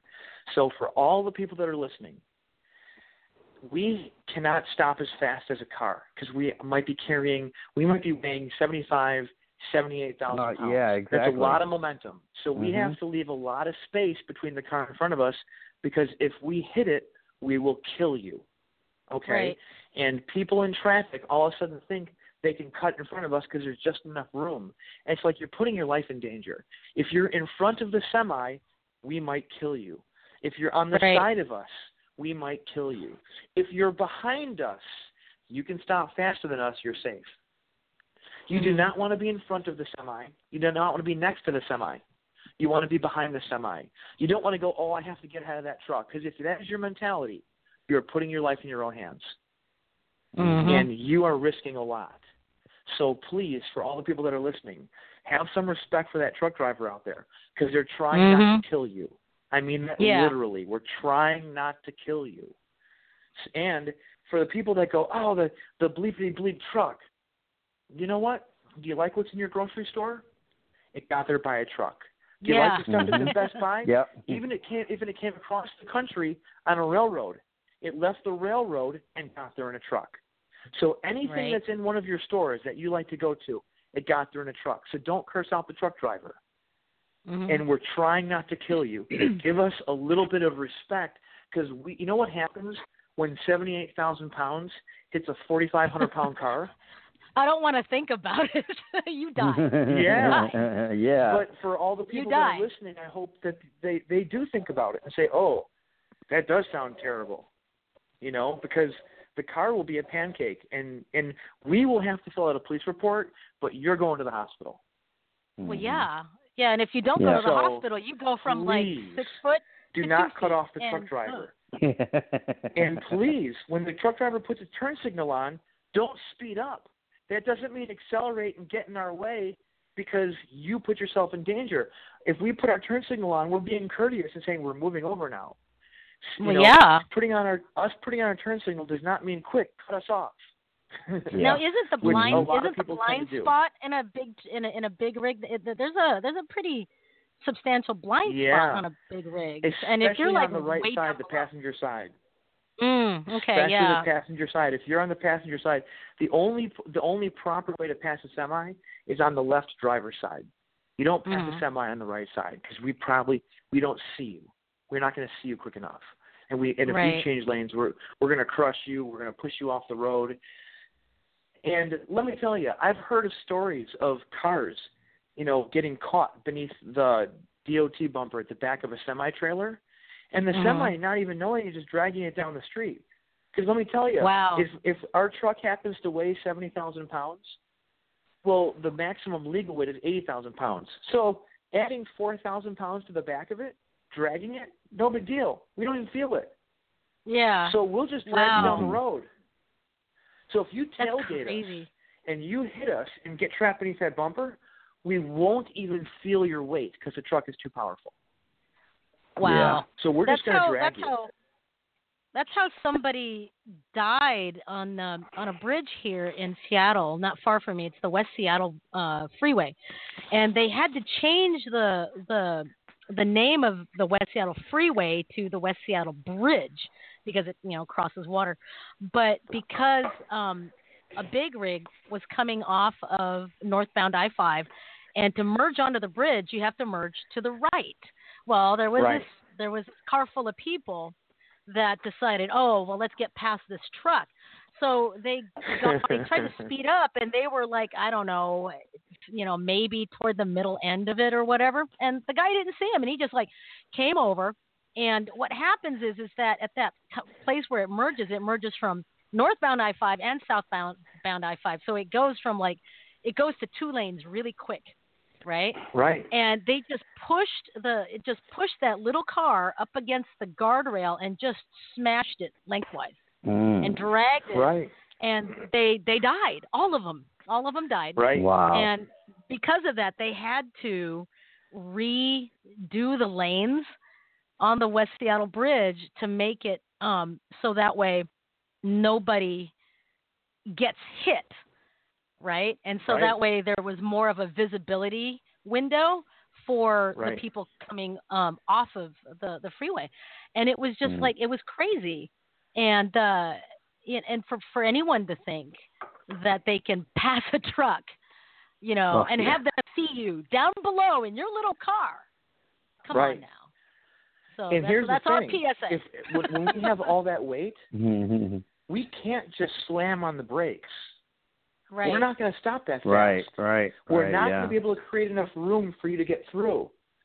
So, literally, the truck driver, I have no idea, but it's completely possible and not out of the realm of possibility that he went, oh, fuck. Oh, excuse my language. And, that's okay. and all of a sudden, there was nothing he could do. And those people essentially killed themselves. Because he's got to merge, and his vehicle is so large. What's he going to do? Drive off the bridge? Drive off the road? Yeah, exactly. So let that be a lesson. I can just see the guy in his head going, "Oh no!" Yeah. And having him not be able to accelerate fast enough, not being able to brake fast enough, them getting trapped, like you said, and getting squashed because the lane ended. There's no more room, and there's nothing the semi could do to help them at that point. Yeah. So listen up, folks. Please drive carefully around the big rigs, especially in the winter. Especially in the winter. Oh my God. Oh yeah. Definitely. Oh my God. I want to take this next phone line. We have another caller on the line. This is area code 704, and this is Professor Patrick McDaniel. Hello there, Professor. Hey, how you guys doing tonight? Excellent. Hey, how's it going, Patrick? All right, man. It's good to hear you guys calling again. in. Yeah. I hope everybody had a pleasant Thanksgiving, and I just happened to, kind of sit around the house, and I saw Sifu Bob post something on Facebook, and it reminded me to check in on the Dojo Radio and see what was going on. Very interesting conversation. I really like the conversation. That's cool. I don't know who the gentleman is, the truck driver, because I came in late, so I didn't get named. The truck driver was Steve Lilegdon. Yeah, thank you. Okay, sir. hey, man. You know what? I'm just really, really, really impressed with the conversation, especially regarding the old school kind of respect and discipline and the way people were raised and brought up, and to tie in with martial arts.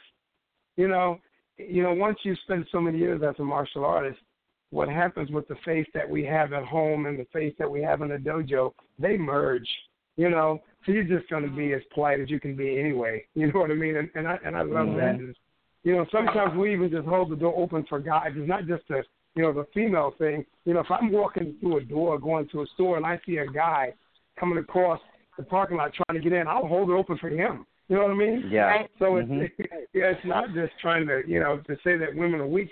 Of course, I've got a different perspective on that. Now, we may have grown up with the impression that we were taught to take care of women because of their weakness. But then after we grow up and learn, no, we're taking care of women because of their strength.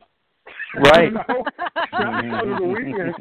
And, I've learned that, man. No, we're protecting queens. We're protecting mothers that can do things that man can't come close to. That's right, brother. So, no, it's not. True. It's not because we're talking. We think that you're weak because we want to help you. We're trying to protect you because you are the ones that are keeping us up. Right. Hey. That's right. Anyway, That's I just right. appreciate that conversation. I think that was out of sight.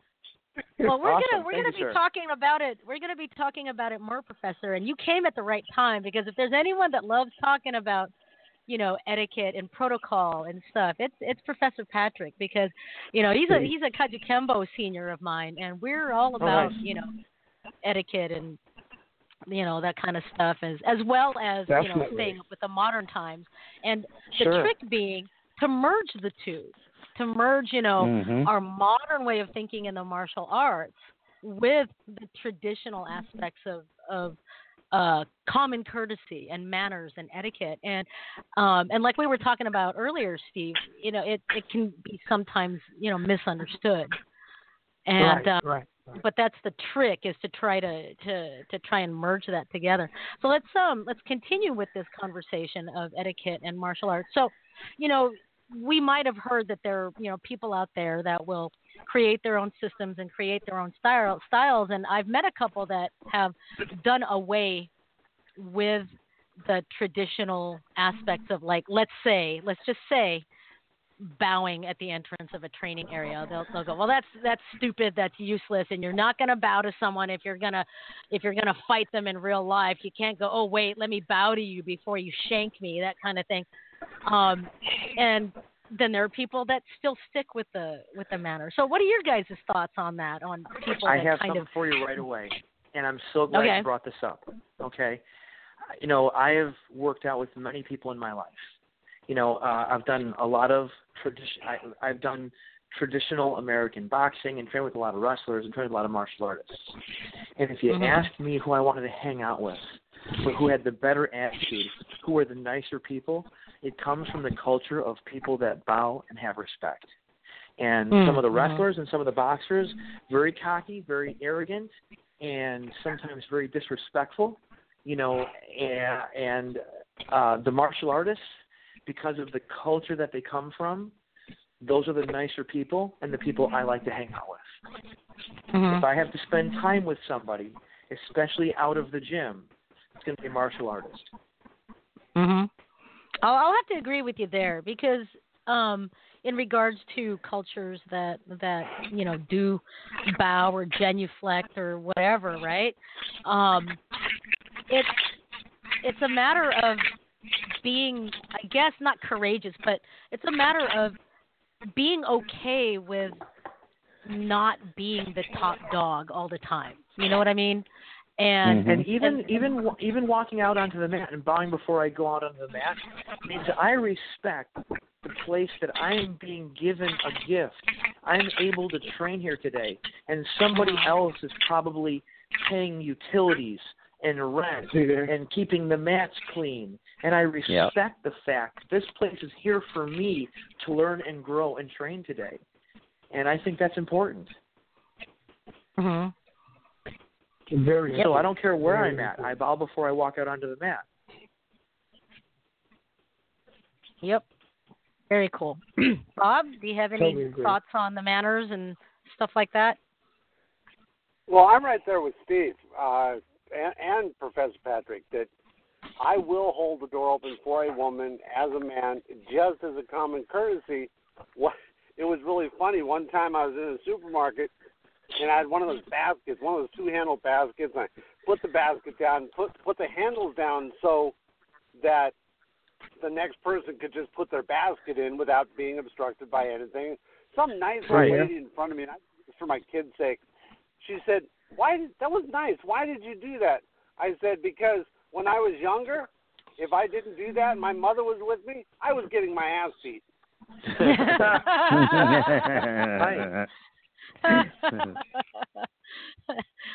at the same time, because it was nice and because it was considerate for the next person, That's awesome. It's those little things. Right. Those little things. Right. How are you behaving all the time?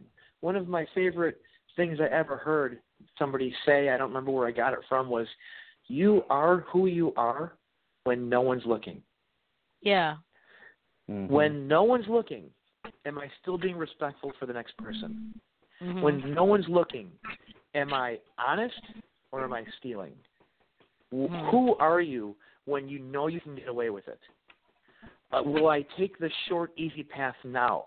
Will I take more than my due or more than is coming to me now because I can get away with it? Or will I respectfully, like old school, not that this happens nowadays, but, buy the I don't eat candy bars, but buy the candy bar and put the money on the counter and leave.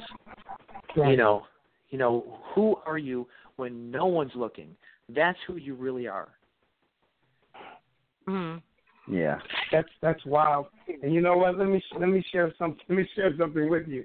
It's interesting. Sure. Who are you when no one is looking? Because I had this thing that started when I was a boy, and the truth is, I still do it right now, man. I'm approaching 60 years old here in a couple of years, but I still do it right now. When I am by myself, I have this thing that goes on in my head that my grandfather and my mother have some way of watching what I'm doing. You know what I mean? Mm-hmm. Right. They have some way of watching what I'm doing. Now, they're both gone, but when I was a little boy and I was away from my mother, I was away from my grandfather. I use my grandfather a lot because he's the one that taught me how to hunt and taught me work ethics because he took me around on his jobs. And, it was one of those kind of grandfather-grandson relationships. So I use him a lot. Nice. And I saw the way he treated people. My grandfather was that guy. If you want to talk about someone who was polite and courteous and helpful, that was my grandpa, So when I was by myself, I always imagined that they had a way of looking at me, Yeah. And I made sure that I did the right thing, because I always thought someone was watching, Mm-hmm. So yeah, that's very interesting. Who you are alone, that's it. That's I'm a firm believer in pay it forward like that. Yeah. You give someone a compliment, and someone sees you give someone a compliment. Hopefully, they'll give someone else a compliment. Exactly. Right. Today my sister and I were we're in Virginia, moving my aunt north, and we were in this restaurant, and I've just experienced a lot of different things with people these past couple of days that I've been here that I don't get to experience where I'm at. Courtesy. Mm-hmm. From where I'm at, you don't see a lot of that. But here in Virginia, I've noticed it's a lot of people. It's a different, little bit different culture, and people say hello, and they do this whole hold the door open for you thing, and I've done my best. Know who you are or not. Exactly. Right. That's right. And I seen this guy today, and he was dressed to the nines, man. He was dressed and looking sharp, and he had on this fedora that was out of this world. And I could not wait to tell him how awesome he looked and how awesome that hat was. And it's like it made the guy's day, He just had this huge smile and thank you very much, And I just hope that when I done that, someone else heard or seen that and would do the same thing. Right. Mm-hmm. Exactly. And what's funny, not funny, haha, but what's funny is that, the whole thing about respect and common courtesy and stuff like that, like we said earlier, it's sometimes been so misunderstood and so misconstrued that like we were talking about earlier, if a guy opens a door for a woman, sometimes women will think that, well, what, am I not capable? And sometimes it goes the other way around too. If a woman opens the door or does something nice for a guy, then all of a sudden she wants to sleep with him. I mean, what's up with that? True. It's like, yeah, it is. I open doors for guys all the time. Right. And then they end up following me in the store. I'm not.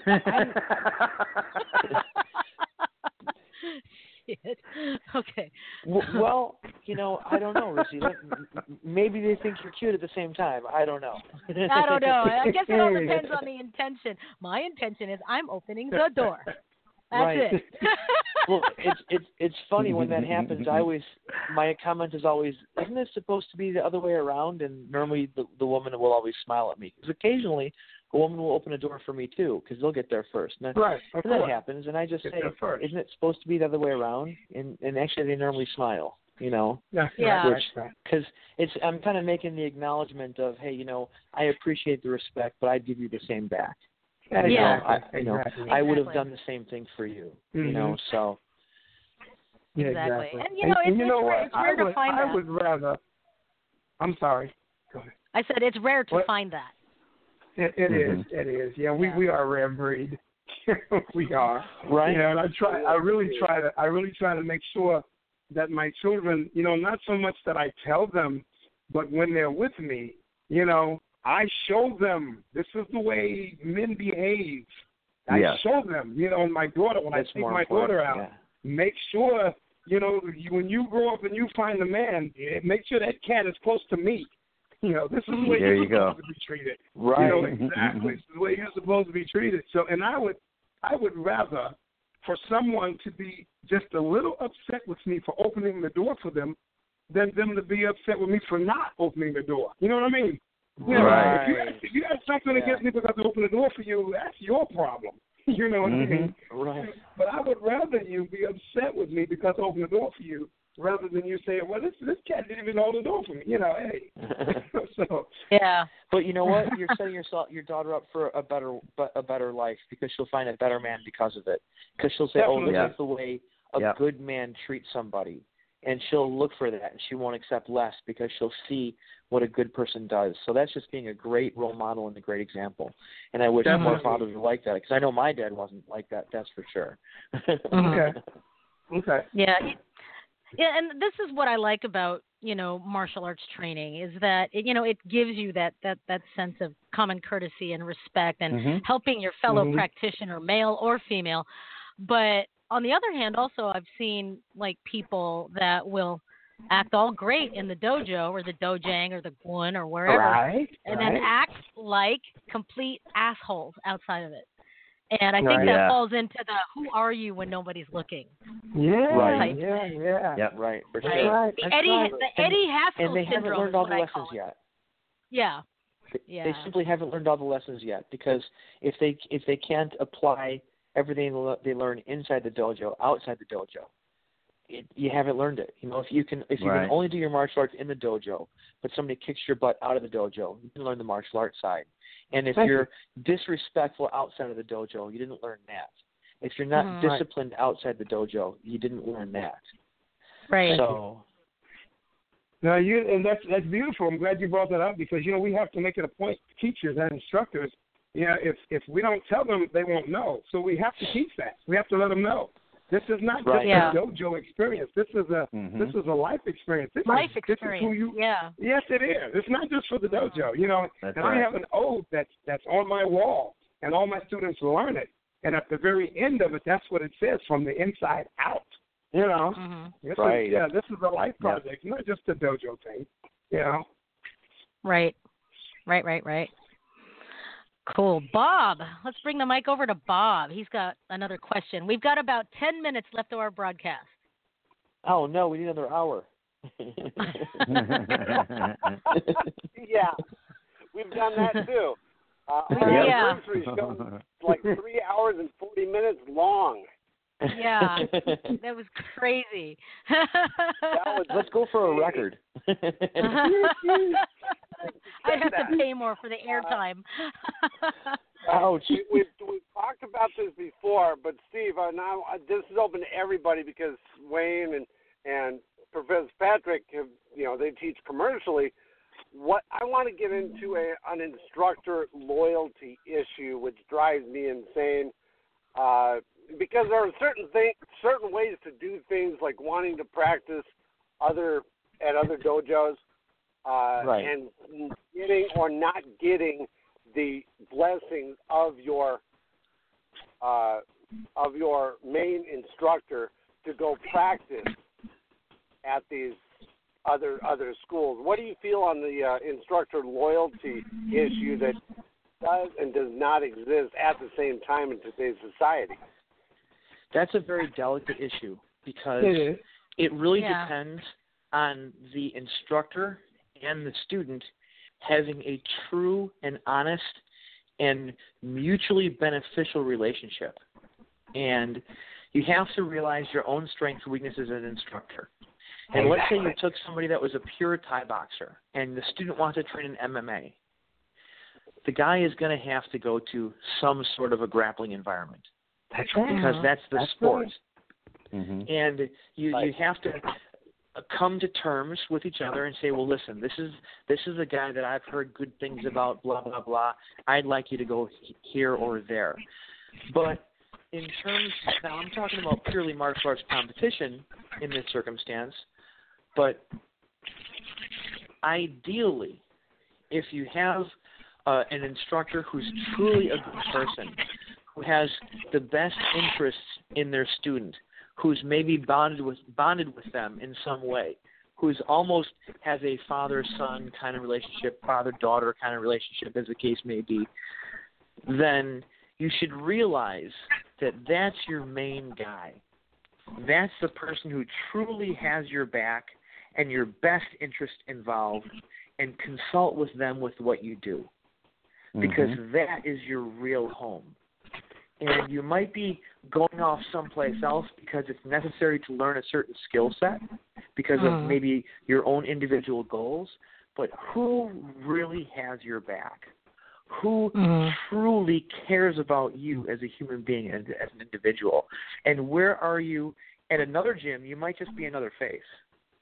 But does this person truly care about you and believe in you and want the best for you and is looking out for you? And as long as you have that true, honest instructor, then you really have to hold on to that because they're few and far between. Because on the other side of the coin, there is going to be the person that says, I don't want you to go train someplace else, because ultimately it's about money and control and wanting to keep the other person down. So it's very delicate because you really don't know the heart of the instructor. But if you get to know that instructor and they have a good heart and truly have your best interest in mind, you know, just like one of my favorite examples is Chuck Liddell, who's a bad MFer, but he never left John Hackelman in Hawaii, who's now in California, I guess, trainer, he calls his gym The Pit. But he stayed with him forever. That was his main guy. It's got nothing to do with who can kick whose butt. It's got everything to do with, you know what, this guy brought me up. He taught me a ton. He's like a brother to me. He has my best interest in mind. He'll always tell me the truth. He only wants the best for me. He wants me to be a champion. And I might have to train with this guy or that guy, or I'll go here or go there to train, like all mixed martial arts fighters do. But he always went home. And that is what I think when you find that true, honest, wholeheartedly good instructor who has your best interest in mind, you'd be a fool to leave that person. It'd be completely foolish because they're looking out for you. And in this world, when you've been around long enough, and everybody on the line I know can understand, there's not that many people who will honestly look out for you in this world. So when you find those people, you can't let them go. Exactly. Exactly. Okay. Very cool. What are your thoughts on that, Professor? Yeah, in my position, you know, what the other instructor was talking about, absolutely beautiful, 100%. But I want to go to a more traditional aspect, and if you have an advanced student, you know, that has a desire to train in something other than what I'm teaching them, then my point is, I think you should do that as an advanced student, depending on what your reasons are. Just don't let it interfere with what I am teaching. I don't want it to collide with the fundamentals that I'm teaching everyone. You know, if you're doing that on the side, because everyone takes a personal side of martial arts anyway. You know, you can go to a dojo and you go home and personally, you know, you're going to mix some stuff in anyway, whether it's just what you think it should be or what's up you got from somebody else. But just don't go and let it collide with what your instructor is teaching you. That's disrespectful. And to come to your instructor and say, hey, how about this? Let's add this to the traditional techniques. And there's where you're out of place. You know? So we will sit down and talk and say, look, and my thing is, if something is good, because I come from Goju Kimbo, so I can't contradict myself on don't train anywhere else. You know. Yeah. Look what your founders did, right? It was established because other styles were incorporated in Goju Kimbo. So if you can bring something else to the plate and it's good, I'm going to use it, baby. That's right. We have to do it in a respectful way. Don't come in and just say, hey, look, let me show you this, and I'm over in the corner, with what I'm teaching you. We don't do it that way. So that's my position. Right. Well, you know what? But I think that's completely valid. But here's the deal: to really drill into nitty bitty details. Like you said, we can't add it to the traditional system because it's not part of the traditional system. It doesn't mean you can't train it, but call it what it is. Yeah, exactly. Is it Kali? Is it Tai Chi? Is it JK? Is it Jeet Kune Do? Is it Muay Thai? Is it Kyokushin Karate? Whatever. Is it wrestling? Is it judo? Exactly. What it is. Exactly. But call call it what it is. And I love that. I went to a seminar with Al Dacascos one year, and Al Dacascos was showing us a series of techniques, and his thing was, hey man, I'm going to share this stuff with you. I don't care what you do with it. Just tell people where you got it from. Exactly. It's exactly what exactly what I got. That's exactly what I got when I did seminars with Sifu Al. Just give credit where credit is due. Period. Right. Yeah, give credit where credit is due, because it's like, and I do. Like in my case, I give credit to all of my teachers, and for any one teacher to think that they are solely responsible for who you are as a martial artist, I think is the most egotistical thing. But like like what Steve said, if they have their best interest, they're going to almost push you out the door and say, here, you should try this. And I'll even give you a card. Because you guys, I do want to add this because I know the time is short, that everybody should realize that any tidbit of wisdom or knowledge that I've had to say today has come from the mouths of Sifu Larry and Guro Dan. There you go. So this, in terms of giving credit where credit is due, I don't want anybody to think that, wow, Steve is pretty smart. No, Steve was smart enough to be in the right place at the right time and paying attention. Amen. Amen. This isn't mine. Us as experienced martial artists, we know that. Oh, yeah. And us as experienced martial artists, we know that. We sure do. We know that. Well, you guys know that, but there's a lot of listeners out there that aren't near as experienced as the people that I'm talking with on the phone. Right. So for all the listeners out there, Steve's not a genius. Steve was just paying attention. Steve's just a good student. That's all I am, is a good student. Exactly. As everyone should be, and that's how you gain that experience and wisdom and stuff like that. Because you can practice punches until you're blue in the face, but if you don't learn from it, and if you don't open your ears like Steve did, then you're not going nowhere. So anyway, well, we are down to our last few minutes, and I just want to take this time to thank Steve for joining us today, and to Sensei Wayne for being a great co-host, and always to Professor McDaniel for being another sounding board on here, and of course Bob. Bob, you're the best co-host someone could have. Thank you for having me. I'm honored. I'm truly honored to be on the show today, guys. Thank you so much. I'm glad you could join us. So for everyone listening, keep your eyes tuned to the Dynamic Dojo Talk Radio page, and you'll be able to see what's going to be going on in the next few weeks. So we'll talk to everybody next time. Bye-bye, everybody. Pleasure, everyone. Bye-bye. Bye.